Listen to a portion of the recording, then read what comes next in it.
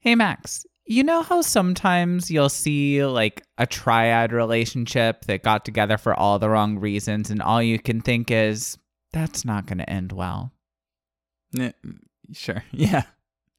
Well, it may surprise you to know that that's basically the central plot of my book. Is that horror? I mean, sometimes it's a train wreck.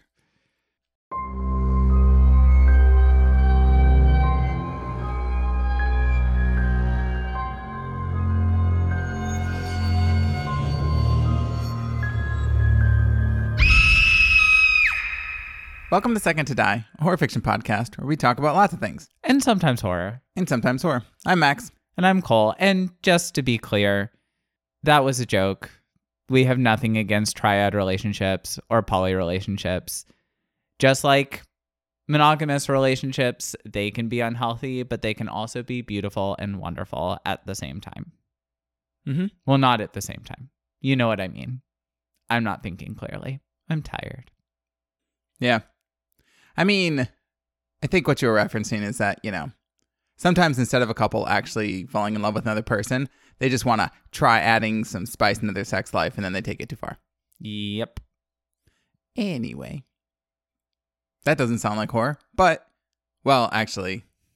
It certainly can be. It's not like the actual central plot line. I don't know. I just wanted to come up with an opening for the episode. I like all your openings. Anyway, before we get to my book. And on that note, what am I talking about today? I'm talking about a movie. Surprise, surprise. I'm talking about, I think, the earliest movie I've ever done. It is exciting. I'm talking about my first actual legitimate B movie. And I'll explain what that means in a bit. But it is called Cat People. Ooh, oh my God, I love cats. It is, well, this is not about people who sit around watching videos of cats fumbling around in pajamas or anything. This is... Wait, I'm sorry. You've seen a video of a cat fumbling around in pajamas and you have not told me? I really only send you puppy videos. I know. And goat videos. We do send those. If y'all haven't experienced the magic of baby goats, you really should just Google baby goat videos. Anyway, so this movie was made in 1942. What an interesting time for the world that was. Boy. For context, if people didn't know, 1942 was kind of the Second World War, sort of winding down, but still going pretty strong. D-Day was 1944, so for reference, we're still like, bad things are still happening, but we're making movies about cat people. I mean... Sometimes you just need art to help you get through the tough times. And then sometimes you cut all the funding for art programs in schools and just see what happens. Yeah, well, okay. So, anyway, let's get on to this. Too real and not actually funny? My bad. All right, so this movie was directed by Jacques Tourneur. This was produced for RKO by Val Lewton. I'm going to get to that in a moment because people may be thinking, that sounds really familiar. And I'll explain a little bit about it in a bit. I think I speak for all of us when I say that doesn't sound familiar. Well, RKO is actually referenced multiple times in the Rocky Horror Picture Show. Oh. Which I know you've seen. Okay, yes, I've seen it. Much like Silence of the Lambs, I was in my first relationship. My boyfriend at the time was sitting on my lap. I had other things on my mind. Okay. I mean, is there ever a time somebody isn't sitting on your lap? I feel like it's like every single time we talk about movies, but... I'm very small, so it's actually not that often. I would literally smash you. It's okay. What a glorious way to die. Anyway. Okay, so this movie... like I said before, is a true B movie. What does that mean? I've referenced B movies before because some people think that B movies are literally just low budget movies. That is not what a B movie is. Although, I'll give this caveat. If you want it, it's kind of, the term now is a lot more broadly used. If you want to use the term to reference a low budget movie, you can do that because language is a living thing and definitions do change. But for people that are interested in what a B movie originally meant or what the normal meaning was, a B movie is actually a low-budget commercial motion picture, not an art house film, not an independent film, not just a random super low-budget movie. Essentially what it was is you would have these studios that would have their super like blockbusters, and then they had like a second studio that was making much more lower budget films, but still under their umbrella. And those movies would be less publicized and usually end up as the bottom half of a double feature because double features were a thing back then. So kind of like how publishing houses will have like smaller imprints. Yes. And the music industry does the same thing too. They have B-sides for music, which now doesn't really happen because it's all digital. But before it was like you could turn, I don't even know, to be honest, records over. I think it was either tapes or records. It's like you turn them over and they play like a different thing. I think both. Okay. I don't, to be honest, records are before my time, so I don't know. But, and to be honest, the cassette tapes that I would listen to were not like that either. CDs were basically the thing when I was younger. Like I remember making mixtapes, but I don't remember buying cassette tapes, if that makes sense. No, the only cassette tape that I ever owned was the Lion King soundtrack when I was like 6. I got it for Christmas. Yeah. So that's what a B movie is. Early B movies were usually like genre movies. The biggest ones originally were Westerns, actually. They were a big staple. And then in the early 1950s, sci-fi and horror became the most popular B movies. They are also usually shorter than the regular movies. They run generally less than 70 minutes. Oh, wow. Okay. Yes. Does like film noir fall under that? So film noir, this is not in my notes. You're just getting my trivia thing. Yes and no. Film noir did end up being made by these B movie studios as kind of part of it towards the end of B movies being a thing. Okay. And so basically what happened is B movies died out when television started to kind of come into the picture in the late 50s because the studios that were making B movie productions shifted to making television productions.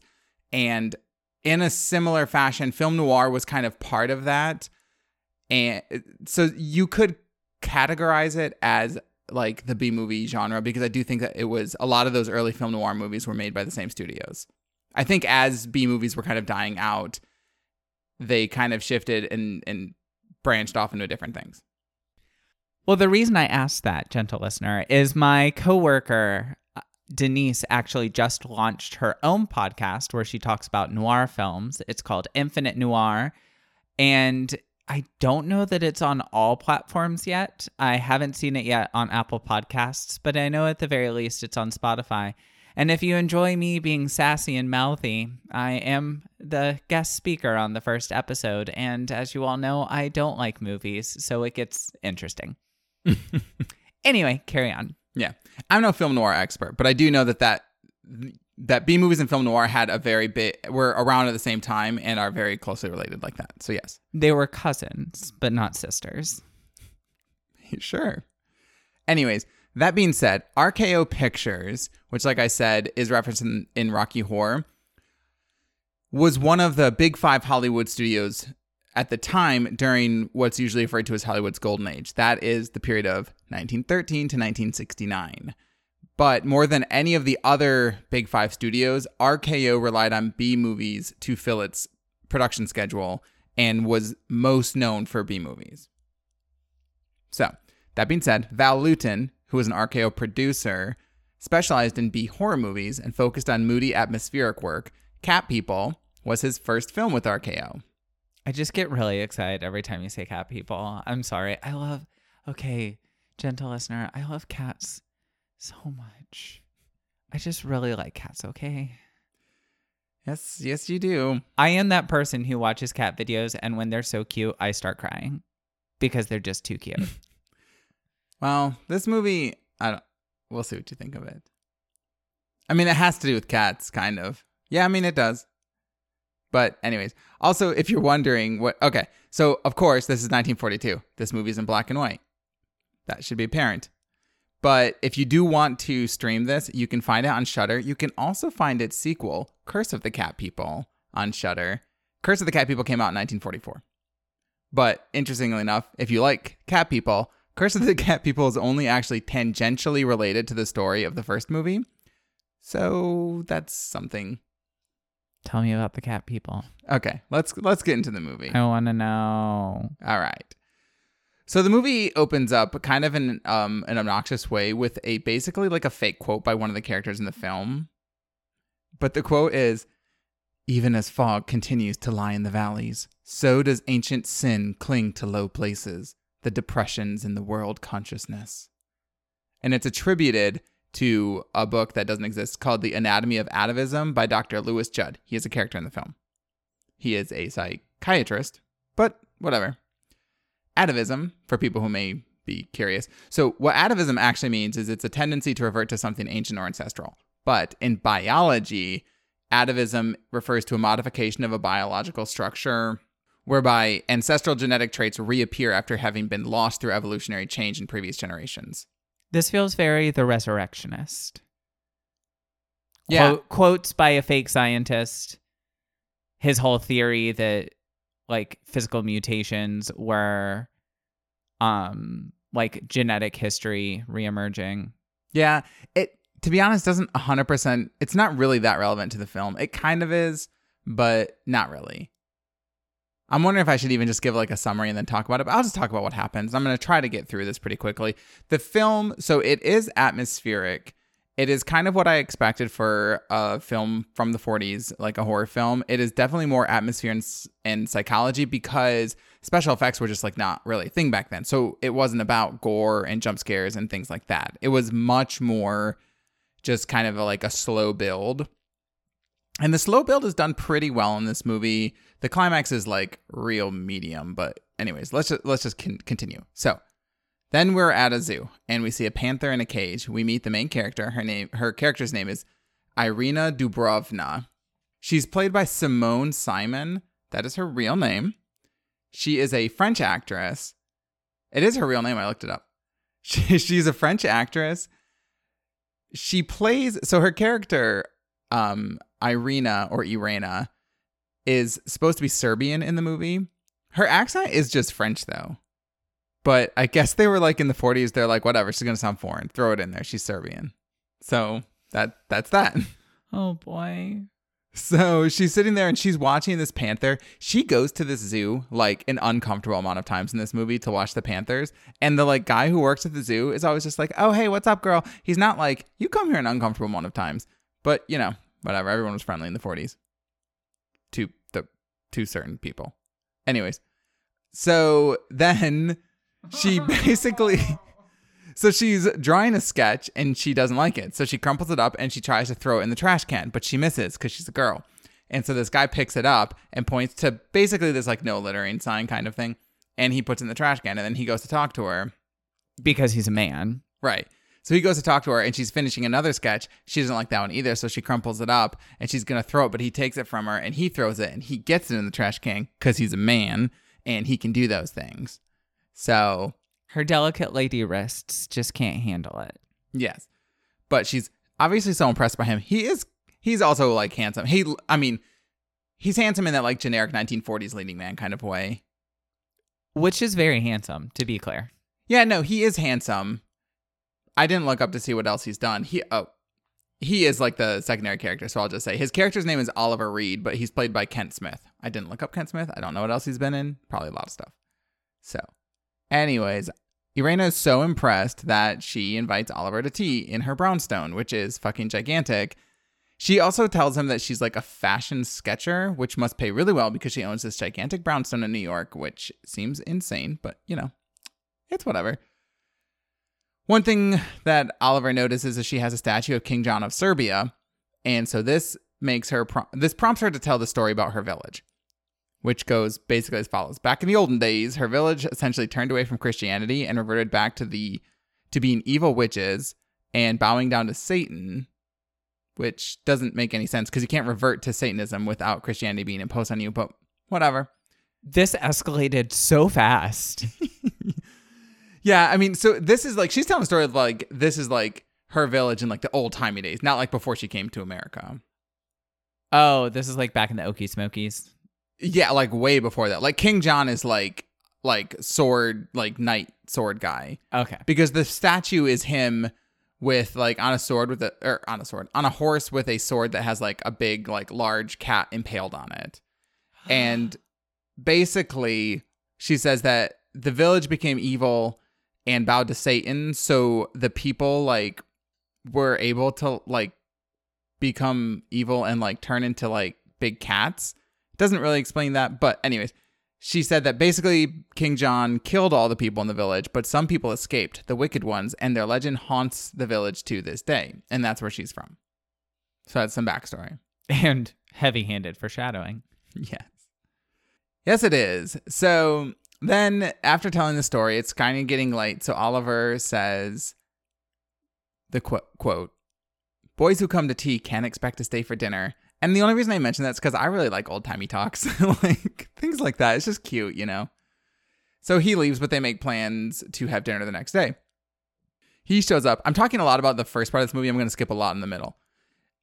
He shows up and brings a present. What kind of present do you bring for basically a second date / first dinner date? Well, he brings a kitten and a shoebox. That is a wholly appropriate gift. Kittens are always welcome. Well, the kitten hates Irena and like starts freaking out about her. That's fine. My cat hates me. I still love her. Well, Irena doesn't want the cat. So then they have to go to the pet store to exchange it, and they end up exchanging it for a bird. Which, you know how I feel about birds as pets. Let's move on from that. So that night, obviously, they're still hanging out, and Oliver had fallen asleep on his couch. He wakes up and Irena is like staring at him, which is creepy, but I do that too all the time, so not that creepy. And then he's like, this is date 2. Let's keep this in mind. So then he's like, "Do you love me, Irena?" Red flag. Red flag. Run away, girl. And she's like, "Yes." And then he's like, "I love you too. You know what's funny? We've never even kissed." And it's like, that's what's funny about this situation? No. If this were a modern movie, they'd be posting fucking pictures on Facebook like, "Found my soulmate, blah, blah, blah." Met the love of my life for the 4th time this year. Yeah. What could possibly go wrong with this marriage? Obviously nothing. Is divorce in their future? We don't know. But you'll find out in about 5 minutes. So then Irena is like, "I've lived in dread of this moment. I never wanted to fall in love with you." And it's like, you mean like since yesterday you never wanted to fall in love with him? Oh my God, you're right. Oh, it's kind of like how you just have to remind yourself that this is just... Right. So then it kind of comes out that this is like a problematic theme of this movie. It turns out that the curse of the village, or the story of the village, is that when women are like, when their passions are aroused, then they turn into cats and kill the person that aroused them. So she's scared to fall in love because if she kisses him or gets aroused, then she thinks she's going to turn into a big cat and kill him, which is like not even remotely like metaphoric at all. I mean, it's literally like women need to be scared of their passions. To rant or not to rant?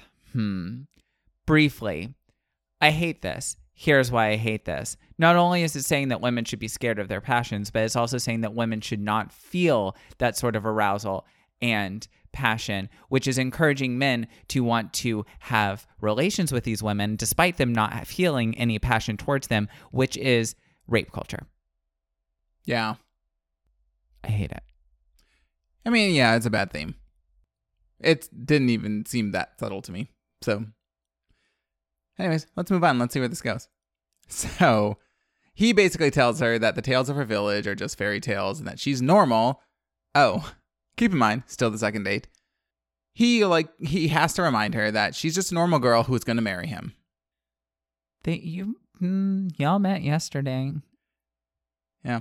So then the next scene, they're having like a wedding dinner because I guess they're married now. And he takes her to a Serbian restaurant, which is fine.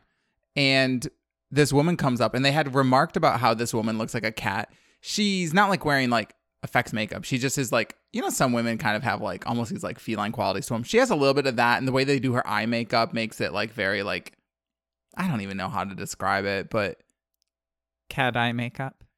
Yeah, but it's not really cat. I mean, it's not like a cat eye like people would think now, because people weren't doing that back then. I don't know. I don't even think in the 40s that cat eye makeup was like a thing yet, right? Isn't it like a 50s thing? I have no idea. I don't know. I don't wear makeup, but whatever. So anyways, so people say that she looks like a cat. I didn't actually necessarily think so, but like, whatever. She comes up and she says a word in Serbian to Irena, and Irena says that it means sister, and she gets all freaked out about it and keeps going on and on about this curse and how scared of it she is. So Oliver sends her to a therapist. Dr. Judd. We gotta treat that hysteria. Yes. She basically reiterates with Dr. Judd that she's scared to get aroused. Dr. Judd makes this really inappropriate comment about like, well, why doesn't he, like, what if I kissed you right now? And she's like, I don't want to kiss you. And so she leaves and she doesn't go back. Good. Well, she doesn't go back at that point. Oh. So then we meet, well, we've met her before, but I didn't mention her. Oliver has a coworker, Alice. Alice is a super messy bitch who basically at the water cooler, which, by the way, they're smoking at the water cooler in the office. It is one of the weirdest things to see people smoking so much in these old-timey movies. They smoke fucking everywhere. And like people will be like cleaning up a restaurant with like a cigarette hanging out of their mouth or like mopping the floor with a cigarette. It was just weird. But anyways, Alice basically confesses to Oliver at the water cooler that she is in love with him. Oh, she's that kind of messy bitch. Okay, I was about to say I love the messy ones, but not that kind. No. No. And she's like, I shouldn't tell you this because of Irena. And Oliver's like, I don't even know what love is anymore. And then they end up going to dinner that night, and Irena sees them. And so what's a girl to do? Because Irena is not having this.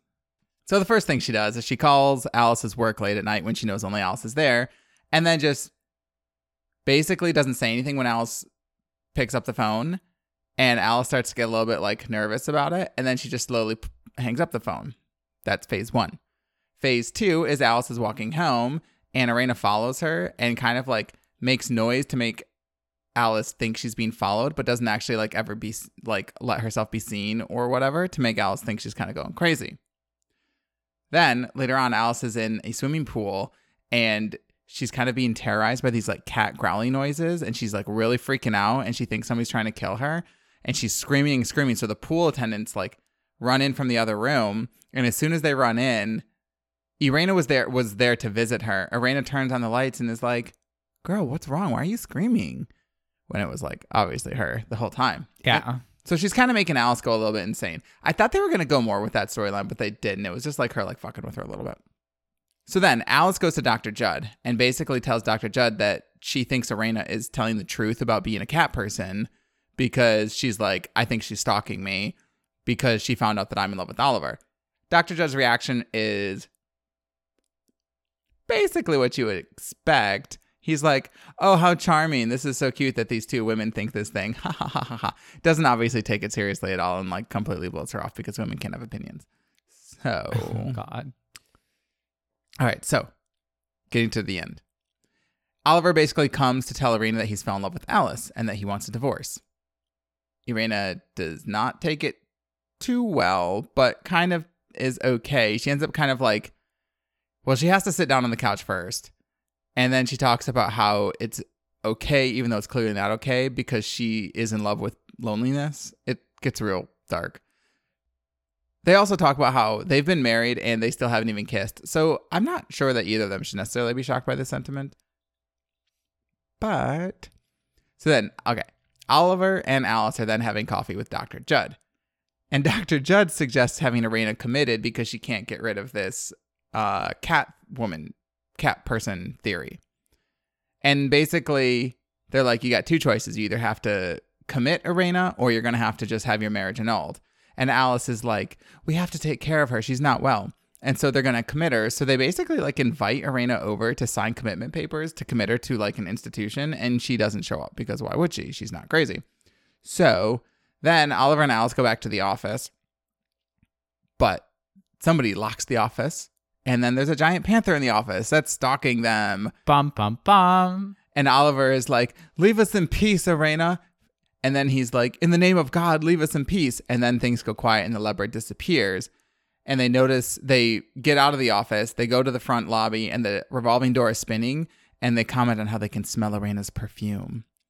So then the sort of penultimate scene, Elena goes to see Dr. Judd, who basically like grabs her and holds her tight and talks about like how soft he is and gets like real ethically sketchy. Well, not even sketchy, just like bad.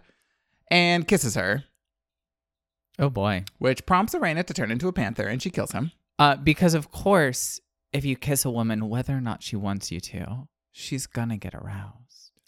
Yeah. So he kisses her, she turns into a panther, she kills him.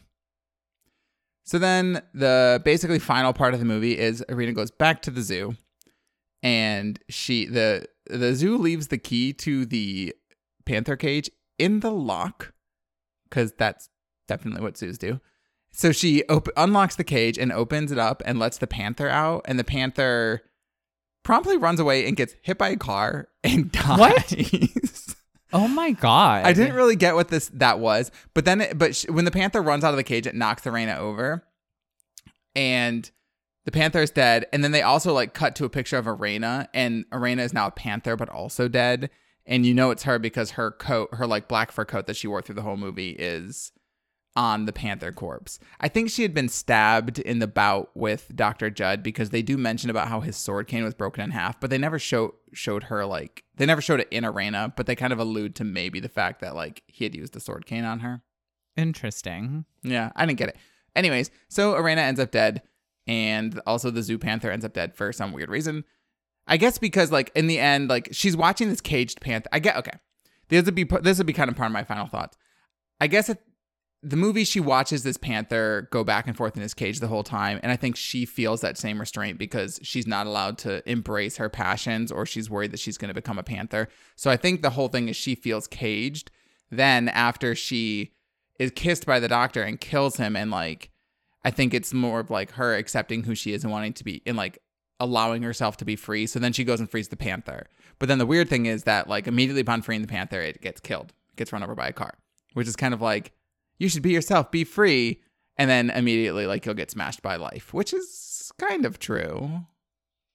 Also, if you're a lady and you let yourself feel your passions, you're going to die. Like, it's just another caveat against women embracing their sexuality. I'm sorry. Yeah. I hate it. I mean, I think that's kind of the general theme of this. All in all, the movie, it started off pretty good. I actually really liked the first half of the movie. I liked the dialogue style. It was very 1940s. I liked the acting.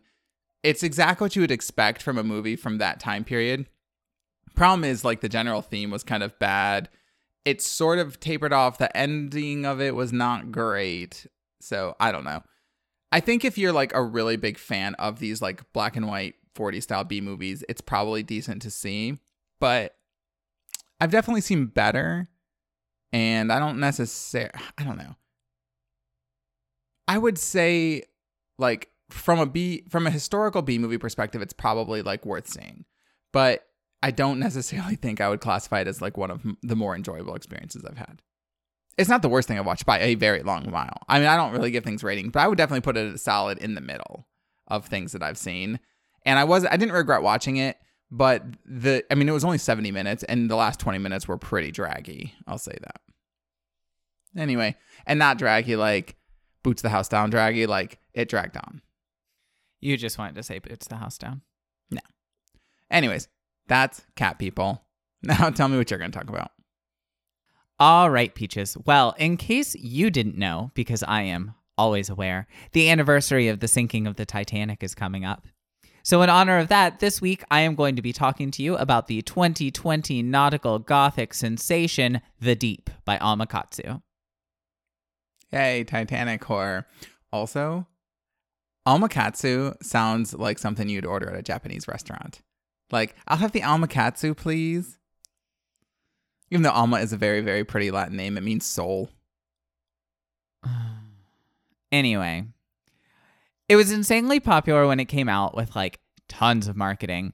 And so I'm actually really excited to talk about it. Quick rundown of the cover. It is simultaneously gorgeous and disappointing at the same time. and I will tell you why. It's really beautifully done. It's the bow of a ship. A ghostly figure is in the water below it. The full moon is shining in the sky. It's all done by someone named Tal Goretsky. I have a few issues with it. First of all, the book itself has this like slow creeping horror vibe, and I feel like this cover screams Peril at Sea. Also,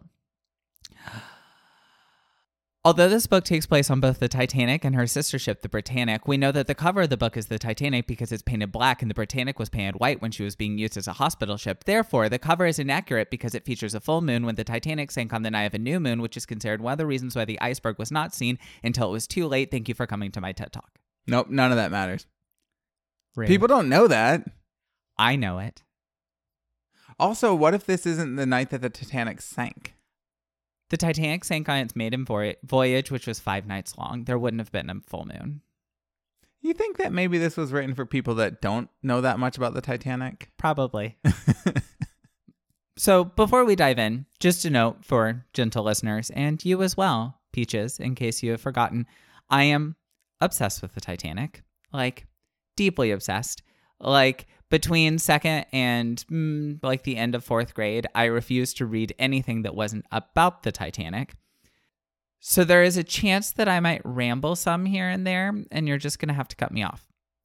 So let's bring it back around to the blurb. It's a long blurb, so I have cut out some parts for what I'm reading because I really don't want people to have to listen to me read the blurb out loud for 2 full minutes. Someone or something must be haunting the ship. Between mysterious disappearances and sudden deaths, the guests of the Titanic have found themselves suspended in an eerie, unsettling twilight zone from the moment they set sail. Several of them are convinced that something sinister, almost otherworldly, is afoot. But before they can locate the source of the danger, as the world knows, disaster strikes. Years later, Annie, having survived that fateful night, has attempted to put her life back together. Working as a nurse on the 6th voyage of the Titanic's sister ship, the Britannic, newly refitted as a hospital ship, she happens upon an unconscious Mark, now a soldier fighting in World War I. At first, Annie is thrilled and relieved to learn that he too survived the sinking, but soon Mark's presence awakens deep-buried feelings and secrets, forcing her to reckon with the demons of her past, as they both discover that the terror may not yet be over. Okay. Bum, bum, bum. Ship terror. Which I kind of dig. It was fun. I liked this book a lot. Anyway, enough of that. Let's get to the plot. I'm not going to give away the ending because it is kind of like a twist ending. So it's like the whole point. Also, I don't really like giving away the endings of books that are so recent. And this literally came out a year ago. So, okay. That said, I am going to talk about plot points, so there are spoilers ahead. Spoilers, dead ahead. Like iceberg, dead ahead. Anyway, so our story centers around a woman named Annie. At the very opening of the story, she's residing in an asylum, but then she receives a letter from her friend, Violet Jessup, asking her to come and be a nurse on the Britannic. And so the doctor at the asylum signs off her release and sends her on her merry way. Wait, so she's in she's in an asylum like as a patient or as a nurse? As a patient, but it's kind of weirdly described. Like she basically she acknowledges that she doesn't need to be there. She's just kind of like staying there. Okay. Because I was going to say, that seems weird to be like, yeah, you know how I'm in this mental institution? My friend wants me to be a nurse. I think I'm going to go do that instead. And the doctor's like, all right, no problem. The doctor actually makes her go. She doesn't want to. But she received the letter from Violet and they read the mail of the people staying there. And the doctor's like, you really don't need to be here. I'm signing off on this. Go. Okay. Go forth and nurse. Fun side note, Violet Jessup, as well as many of the characters that we encounter, was actually a real person. Just like in the book, she was a stewardess on the Titanic and she was a nurse on the Britannic and she survived both sinkings. Oh, the Britannic sank too? Yes, it hit a mine. God, they could just not get it right, huh? Although mines are probably a little bit more difficult to avoid than giant glaciers. Icebergs. Yeah. The Britannic is actually close enough to the surface that experienced divers can dive down. and see it. The Titanic, Oh, like it didn't sink in a huge, like the depth that it sunk in? No, well, the Britannic sank in some like channel near Greece. Oh, okay. So it's diveable. The Titanic is 2 miles under the ocean. So obviously that's not happening. Anyway, now I just wanted to give you some context for how the story opens. The book itself flips back and forth between Annie's time on the Titanic and her time on the Britannic. But I'm going to talk about just the Titanic part first and then the Britannic part second. Just because I feel like when you're listening to a podcast, flipping back and forth is not as easy to follow. So it's Annie's first day.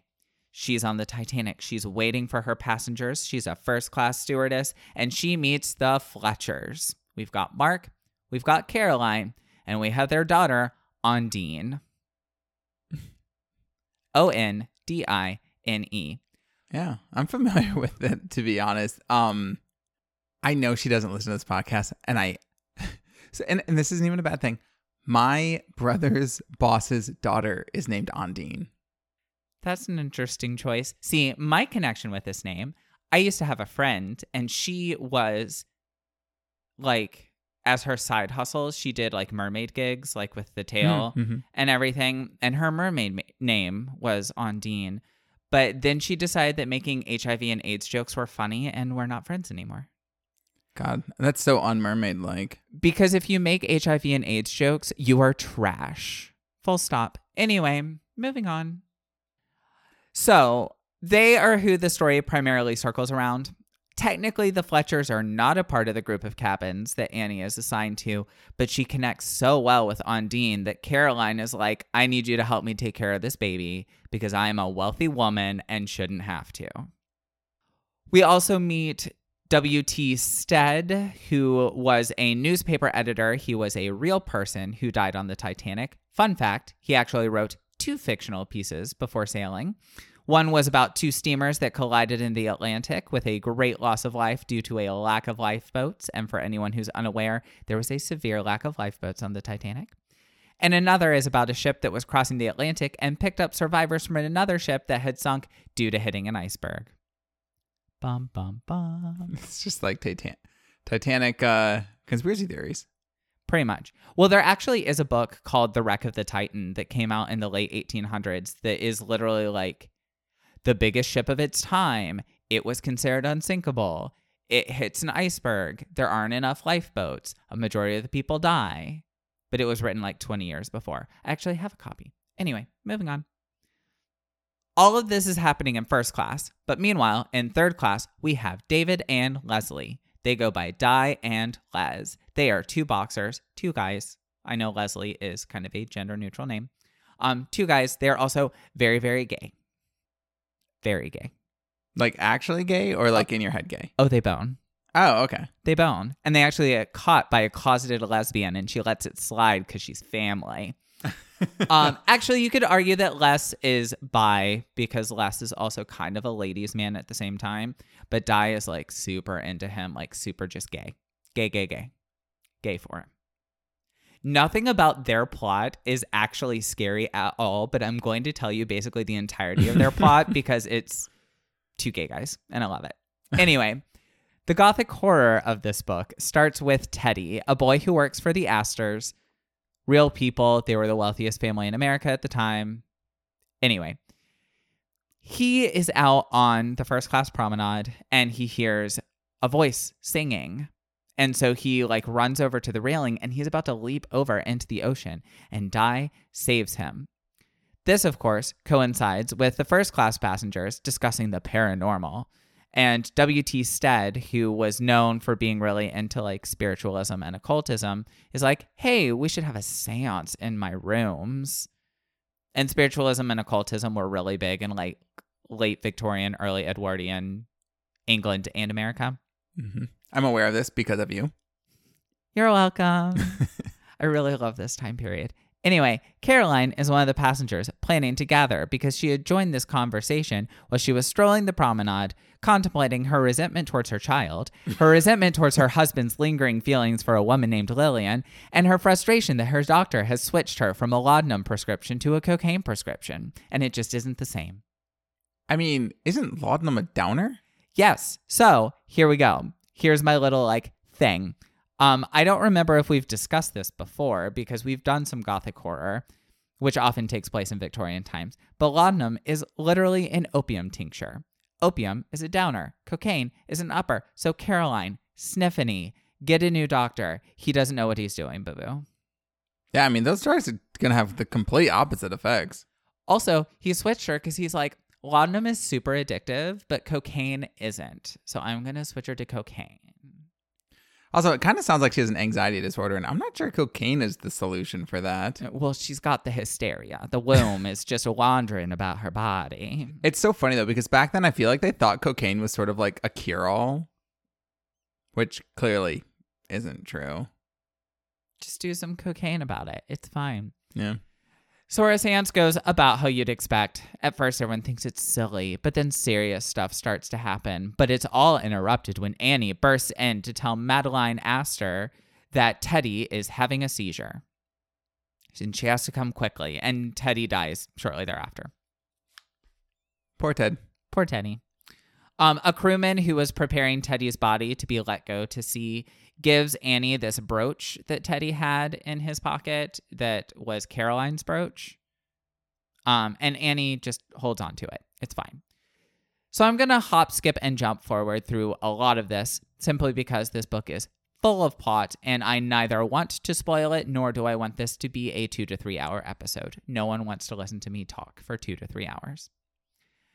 Some highlights from the Titanic portion.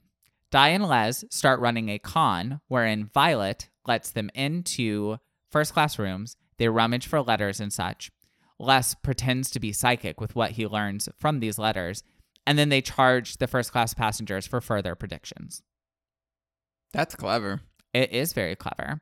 During this scam, they learn that the Astors keep thousands of dollars in cash in their storage, so they blackmail Mark into going to the first-class storage to steal it for them.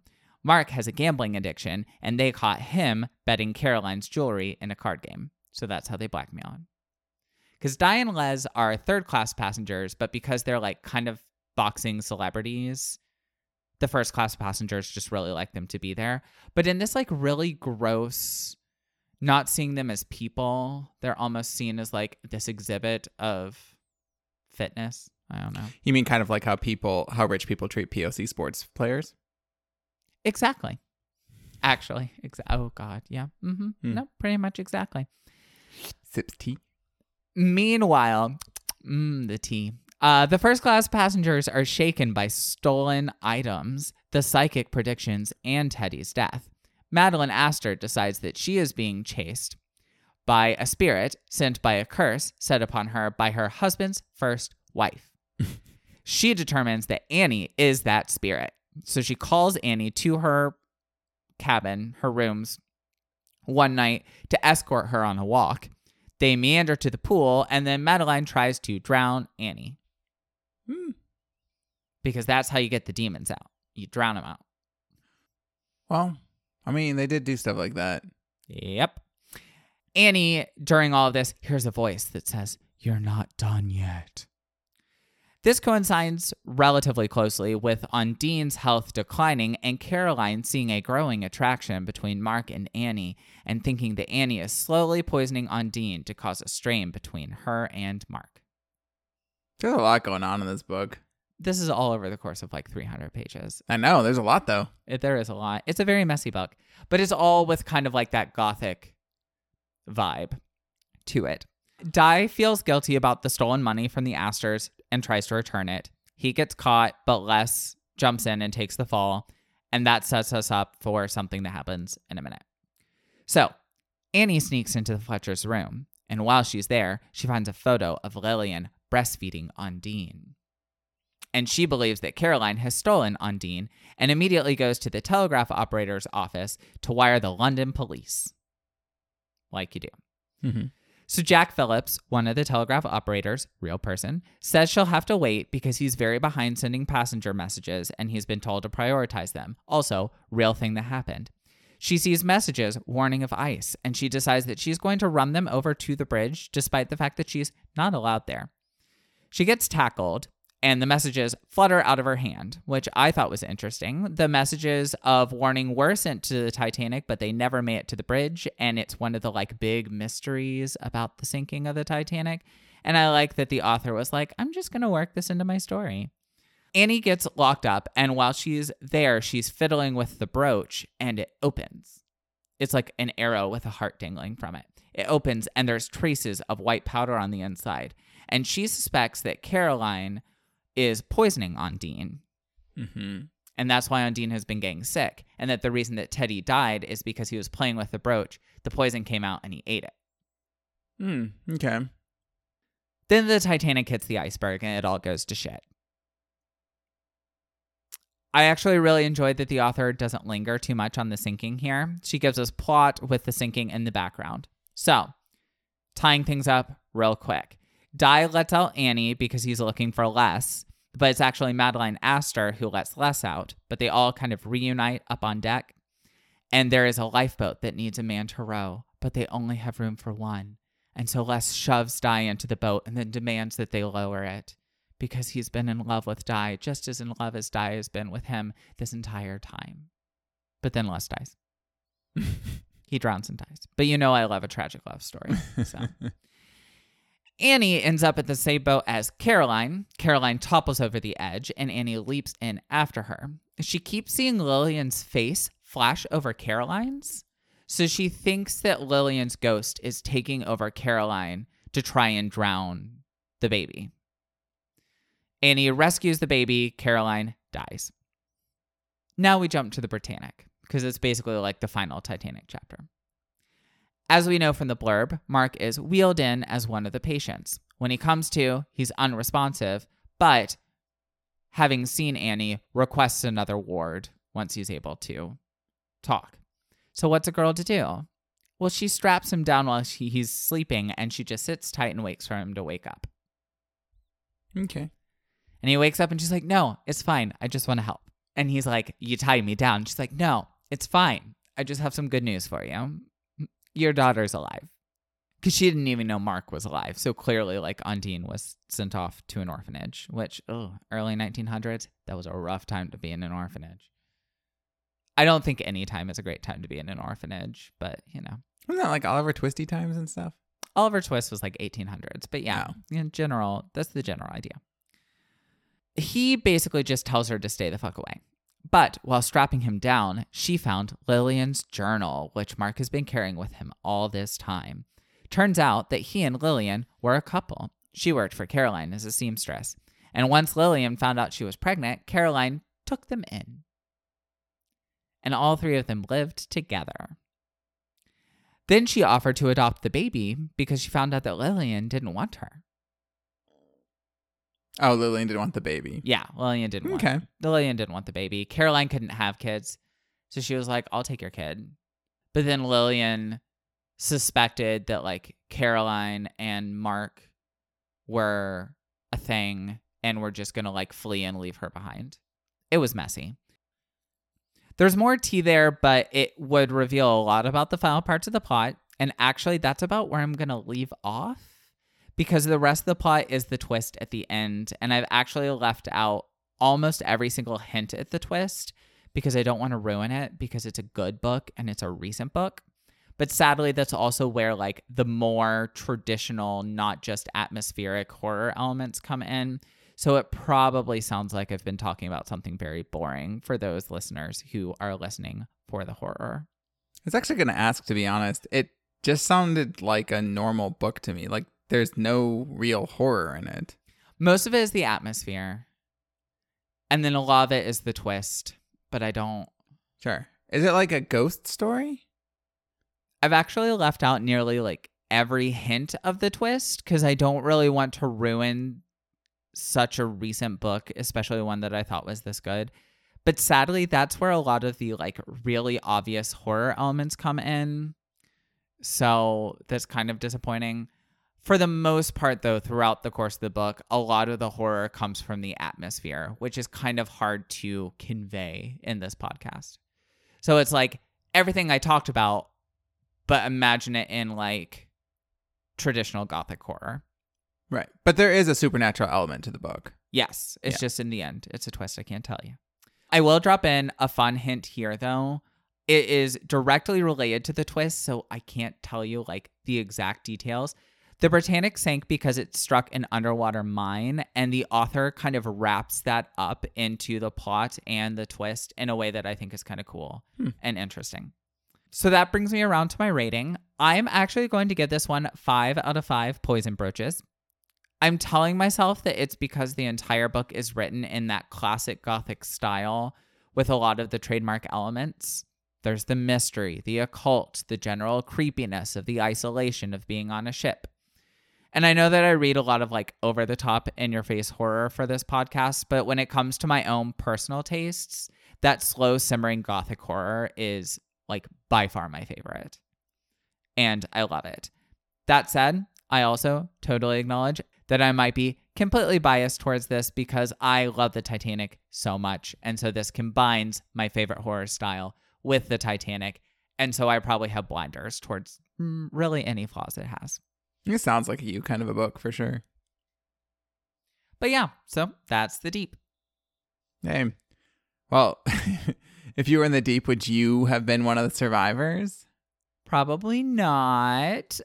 The whole like would I die in this one is like weirder than normal. And I feel like it's a really obvious response because likely I would die because I'm not super rich and a ton of the third class passengers died because society didn't and still doesn't view working class people as people, especially when compared to the wealthy.